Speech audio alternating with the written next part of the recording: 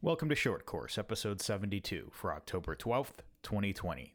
I'm your host, Ben Barry. It has been about a month now, actually, a month to the day that I'm recording this, since the North Carolina State Championship, the Carolina Classic 2020, as it's been so called for the last couple of years, happened here in North Carolina. It was a couple hours down the road in Salisbury, which is just outside of Charlotte, so it was more in the western part of the state, but still relatively central. I think it was a reasonable drive for pretty much anyone in the state, which was good. And I wanted to spend a couple of episodes talking about two different aspects of the match.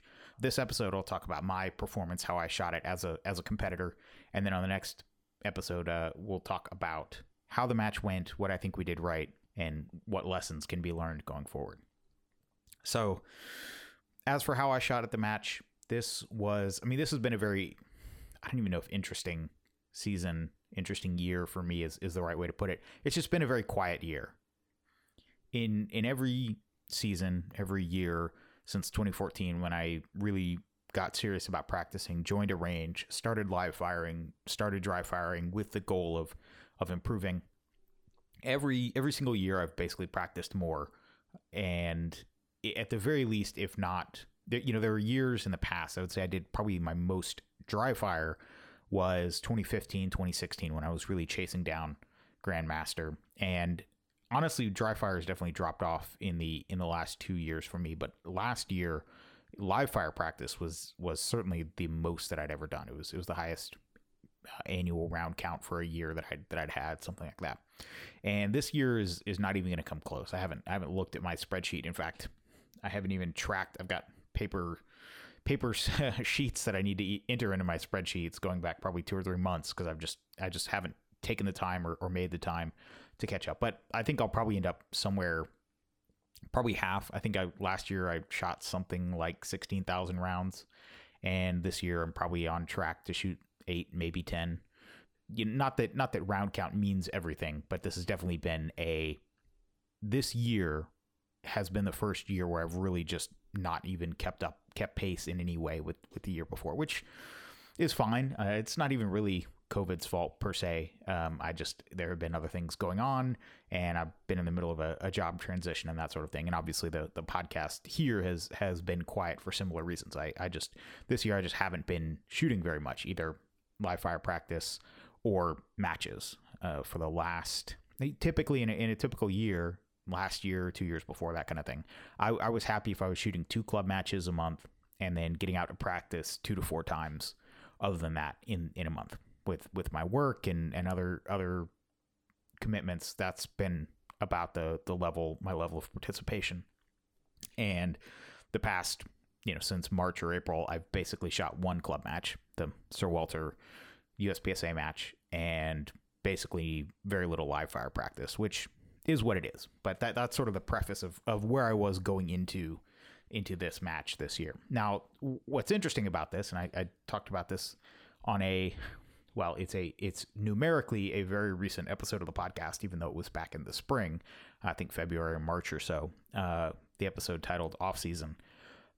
The benefit of not touching a gun, not practicing seriously, is that you actually have a chance. You sort of think of the effect that it has on your skills. It sands everything down. And so if there are certain parts of your technique that are hard to overwrite, certain ingrained habits or however you want to look at it, where it's difficult to just completely wipe them away and replace them with new techniques. That old habit, whatever it is always still there.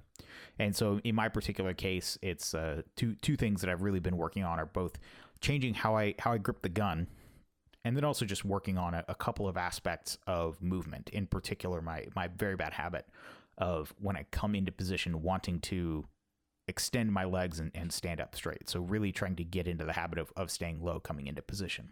And those are both habits that are very deeply ingrained. They're parts of my training and shooting that have been there for years. And so it's been difficult for me, not impossible, but if I practiced a lot, I'm sure I could break through that stuff. But it's been difficult for me to work through those. One of the benefits of taking time off, so to speak, this summer, is that those have just kind of faded on their own.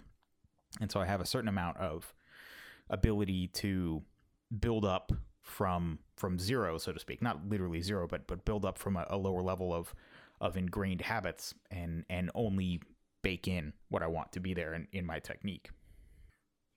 So if I had to describe my shooting right now, and this was basically the case a month ago leading into the North Carolina section, I would say that my fundamentals are actually the strongest that they've ever been in terms of understanding what the gun should feel like, understanding what I want to do and what I want the result to be. The problem is it's still too conscious. It's not just completely ingrained. It's not automatic. I still have to think about how I'm particularly gripping the gun, drawing it, and when I come onto a target, establishing my grip. Not so much, the relationship of the fingers to each other, where my hands are on the gun, but just the way the way I'm applying pressure with each hand as I pull the trigger. So it's like I have it in my head, but I don't have the repetitions to ingrain it. And so I take that as a good sign. It's the setup for good future progress, but not a great recipe for current performance. Now, that said, by sort of shooting consciously and visualizing in those cues, those things that I want to have happen that I know will produce a good outcome from the limited live fire that I have had this year, I can see fairly good results from that. Not where they'll be 6 months or a year from now when I really hammer these things in, but I can see the glimmers of what's coming. And so I would say that's sort of the high level description of how the match went. Now we'll go through it stage by stage, or at least chapter by chapter, maybe you could say, in just a minute. But to set the scene, so to speak, what's good to know about this is I was shooting on staff day, and this is because I deliberately make the choice that I want to work and be involved with the North Carolina State Championship, if only because I think it is my best opportunity to sort of show USPSA these ideas that I talk about here on the podcast and I'll talk about at matches, as much as I can influence the state match, which is somewhat, I mean, my wife does happen to be the section coordinator. She's involved with the match, but I'm not, running around doing everything. But every once in a while I'll have it, she'll ask me a question or suggestions and I'll sort of have some input on it.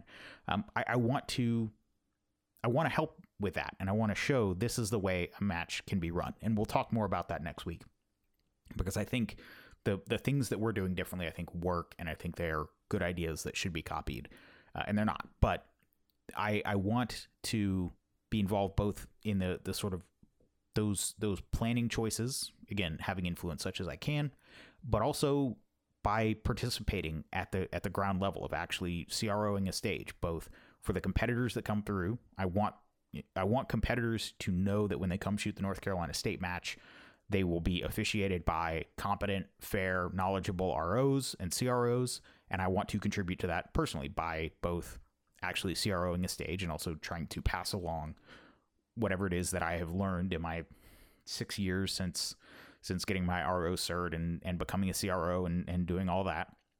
I want to pass that along to the folks on the squad that I get to work with, and hopefully build them up as ROs as well. And so for both of those reasons, I've made the choice that I will work the North Carolina State match. It's really the only match on the calendar that I do work.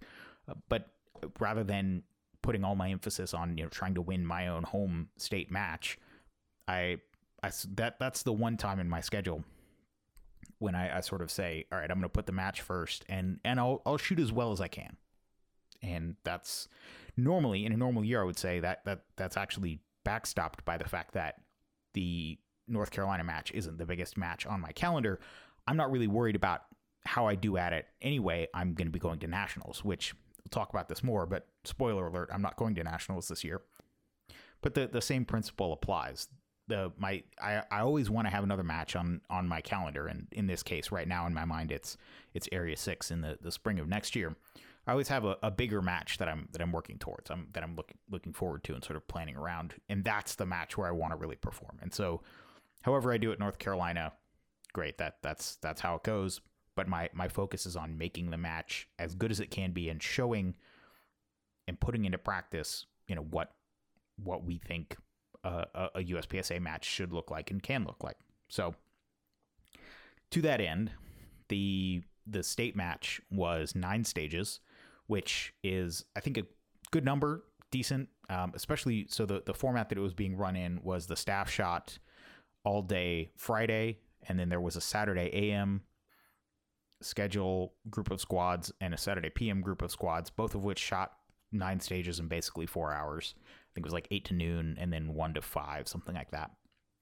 And then those were with pretty small squads, I think 7 or 8 people. And then Sunday was just all day. It was 9 squads, 10 squads, whatever it was. Start in the morning. It was a little bit of a later start, but just go all the way through and be done middle of the afternoon, whenever. And so the staff shot all day Friday, and I ended up, just the way things worked out, I was on squad 1, so I shot the stages in order. Stage 1 first, finished on stage 9. And as is typical with any match like this, there are always things when it's getting started. You're trying to make sure everybody has, all the bays are squared away. Everybody's got timers and pasters and paint and everything.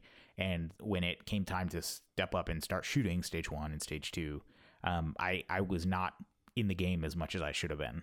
And I think, so stage 1, I ended up doing, basically, I had a plan where I was shooting to 10, and I ended up taking a makeup shot on the second shot of that magazine. And I knew that was going to put me tight on rounds, and I ended up making up a delta, which I then realized after I shot it, I was going to go to slide lock on the last target halfway through it. I needed one more round. And sort of not trying to game or anything, I just did the standing reload and shot the target again. In retrospect, I probably would have been better off just leaving the miss. I shot the target once. I wasn't going to get a failure to engage. I could have left it and just taken the miss, and that actually probably would have benefited my hit factor by about 10%, but I didn't. I was just in the mode of reload the gun, get your hits, get your alphas, don't try and game the score system, just shoot it, and that is what it was. Similarly, stage 2, I had a hardcover mic, and then stage 3, there was an activator sequence, and I just got it wrong. I hit the first activator, and I was supposed to go to the second activator, and I didn't. I went to wait to ambush the target from the first activator. I didn't visualize it enough. For the first 2 stages, I was early up in the order. On the third stage, I was down. I think I was dead last, so I was running the timer for other shooters. And after that third stage, I sort of saw the pattern that was happening here, and I was like, you got to turn this around. Like, you're not focusing on your shooting. And what's interesting is you can actually see the turnaround very clearly in the scores. So on stage 1, I was 78% of the stage winner in production. On stage 2, I was 80% of the stage winner in production. And stage 3, I was 75%. So 75 to 80% was my range for the first 3 stages. And when I sort of took that wake-up call, turned things around and said, all right, time to start visualizing, really take your time, let other people run the timer more, just back off, make sure you're shooting at a level that you're going to be happy with. Obviously staff day is always going to be some amount of penalty to your score, but don't make it worse than it has to be. The very next stage, I ended up taking the stage win, and then stage 5, I was 94%, stage 6, 91%, stage 7, 91%, stage 8, not great, 85%. And then stage 9, 92%. So after I sort of had that wake-up call, aside from 85%, everything was 90 to 94%. And really, that's where I'm perfectly happy being. You don't win matches by winning stages. Trying to go for a stage win and knock it out of the park is a great way to pick up a couple stage wins and a couple like 50% runs when you get a alpha mic no shoot or you drop some hardcover mics or something. So I'm not... the fact that I got a stage win on stage 4 right after that run of 3 bad stages, I don't really say like, yeah, go me. It was like, oh, okay, cool. Like that's, you can just see, this are like an EKG. You can see the dip and then the jump. It's like, okay, this is where I need to be. And so for me as a shooter, if I put on sort of the analysis hat that I'd use looking at a club match, I'd say, okay, like that's the level that I could have been shooting at. And if I'd come out of the gate that way, I quite possibly could have done quite a bit better, but I didn't. That's on me. It's not my first match shooting as staff. It's not my first match for any of this stuff. These are lessons I should have learned, but I just didn't. So the good news is, like I said, after sort of taking that wake up call, turning things around, stages 4 through 9 went fairly well for me. I think honestly, stage 4, I think so I haven't seen video of how all the other shooters shot it, but I think I probably got that one on stage plan. I was just basically, I decided to stand back and take a target from further back. There was this one target you could see from the start position that was a tuxedo through a wall. And if you got up close, you could shoot it at about 5 yards. At the start position, it was 10, maybe 12 yards. And I just decided to take it basically right off the start, and it let me cut a position, which I think was just enough of an advantage. I don't think I actually shot the actual targets that much better. I think I'm just not sure that other folks ran a similar plan. So I think I got that one on planning. Not that happens that often. I think one of the things we talk about a lot is the fact that most plans don't matter. So who knows? Maybe I did actually just shoot that one lights out. Maybe I just visualized the heck out of it and, went 1 for 1 on the steal and everything. And maybe it was execution. It's hard to know, not knowing how, what plans other folks took, if they had any hiccups or had to, come back for makeup shots or whatnot. But that one went okay. 5, 6, and 7, pretty similar. Looking at the results compared to the other production shooters, I was pretty good on points. It was just slow. So I was just confirming the sights. So for one thing, I was definitely very conscious of deliberately settling the sights on steel, particularly mini poppers, because just one of the things that I found as I'm sorting out the sort of new grip and really trying to figure out how to pull the trigger quickly while maintaining grip pressure. So, one of the problems I'm working through is I tend to, as is very typical, on harder shots, I tend to relax my grip, and I'm trying to keep that tension up. So even on a difficult headshot or a moderately hard to actually hard mini popper shot, keep that strong grip pressure, but just press the trigger straight back. And I knew that was a weakness, and so I was really letting the gun settle and letting the trigger, actually on a couple of the poppers, I really wanted to let the break surprise me and not just try and jam it through. And so each one of those cost me 5/10, 7/10, something like that, where I wasn't just, okay, sights there,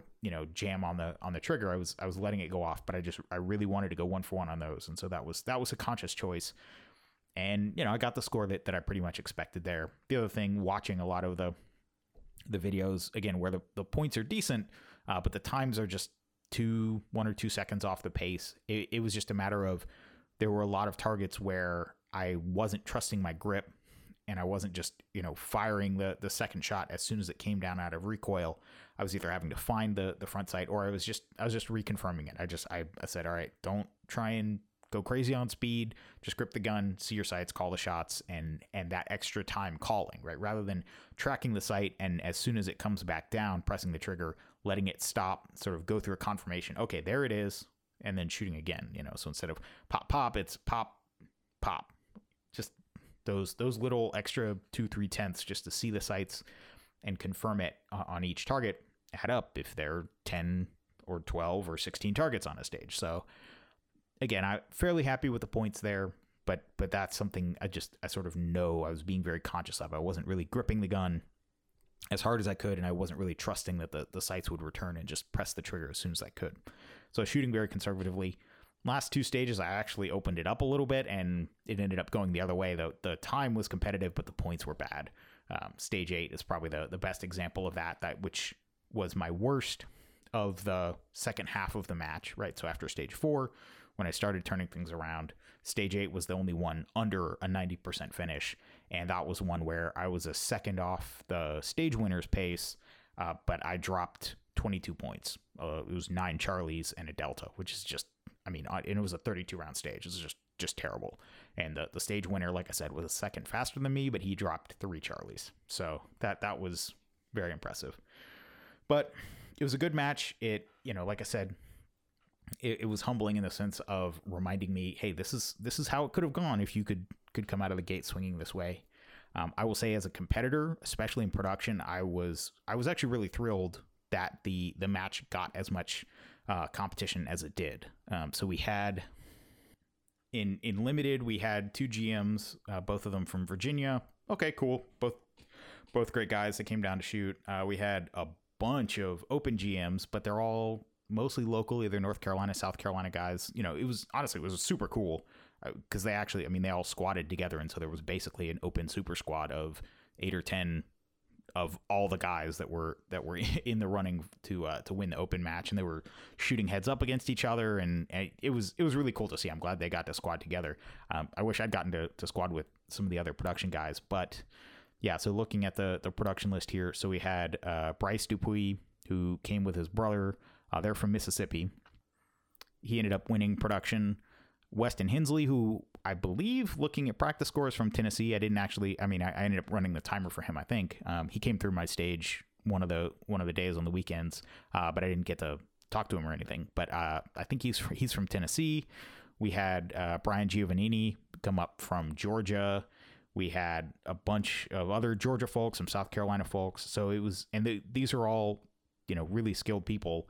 And it was just cool that production was able to pull a lot of heat from multiple states away. Now, maybe if I would stop talking up the match and, if its reputation were worse, people wouldn't come from so far around and I would actually win production instead of taking third. But I would rather, I say that mostly joking. I would rather actually win to people who are willing to travel and come shoot this match from far away, because that really is I think a barometer of the quality and the reputation of a match. How far people are willing to travel to shoot a match, whether it's a state match, a club match, or nationals. If people are willing to even come internationally to shoot your nationals, or if people are willing to come from multiple states away to come shoot your state match, that's I think that's a sign of quality, and I hope everybody that traveled for the North Carolina match got the experience they were looking for.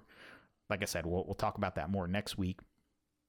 I will just say, for me, I actually made the decision that it's not worth the trip down to Florida to shoot nationals this year.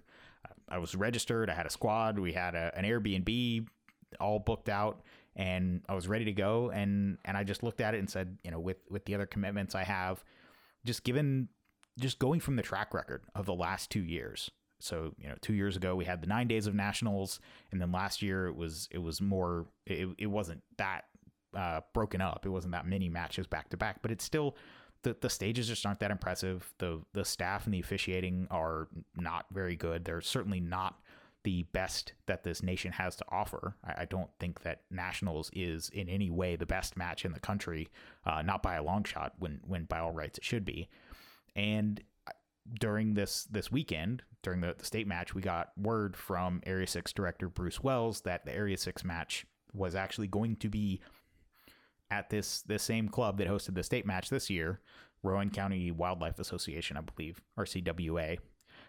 In Salisbury. They're going to be hosting Area 6 next year. And so I thought, why go to nationals? First of all, just on a personal level, I haven't trained up, and so it would sort of be a best effort type match. And second of all, it doesn't look like it's going to be a very good match. And so why spend all the effort and all the resources to ship ammo, fly down, get a rental car to go shoot what's ultimately going to be at best a decent club match? That really was my subjective impression of the last 2 years. There's the stages, the production value, the award ceremonies. Everything. It's just it barely ranks above a decent club match. And so traveling that far to shoot that just wasn't worth it. And so I've flipped. I'm now basically my training horizon, rather than looking at myself as being at the end of my season with nationals. I think it's next weekend as I record this. Now I feel like I'm just starting a training cycle that will culminate in Area 6, first weekend of April, I believe, or April 10th, something like that. Early April, next spring, right down the road. And so that's what I'm training towards. And so I'm going to be training as much as I can while the weather holds out before it gets too cold over the winter. And then the plan is dry fire my butt off all winter. And as soon as it gets warm again, start the live fire up again and be trained up and ready and come out of the gate early in the season, which, around here, South Carolina is usually early. It's a spring match traditionally. Area 6 has also traditionally been in a spring match, a lot of times because it was down in Florida, so you could have it fairly early in the year. I think all things being equal, I'd rather the year sort of be a calendar that builds up.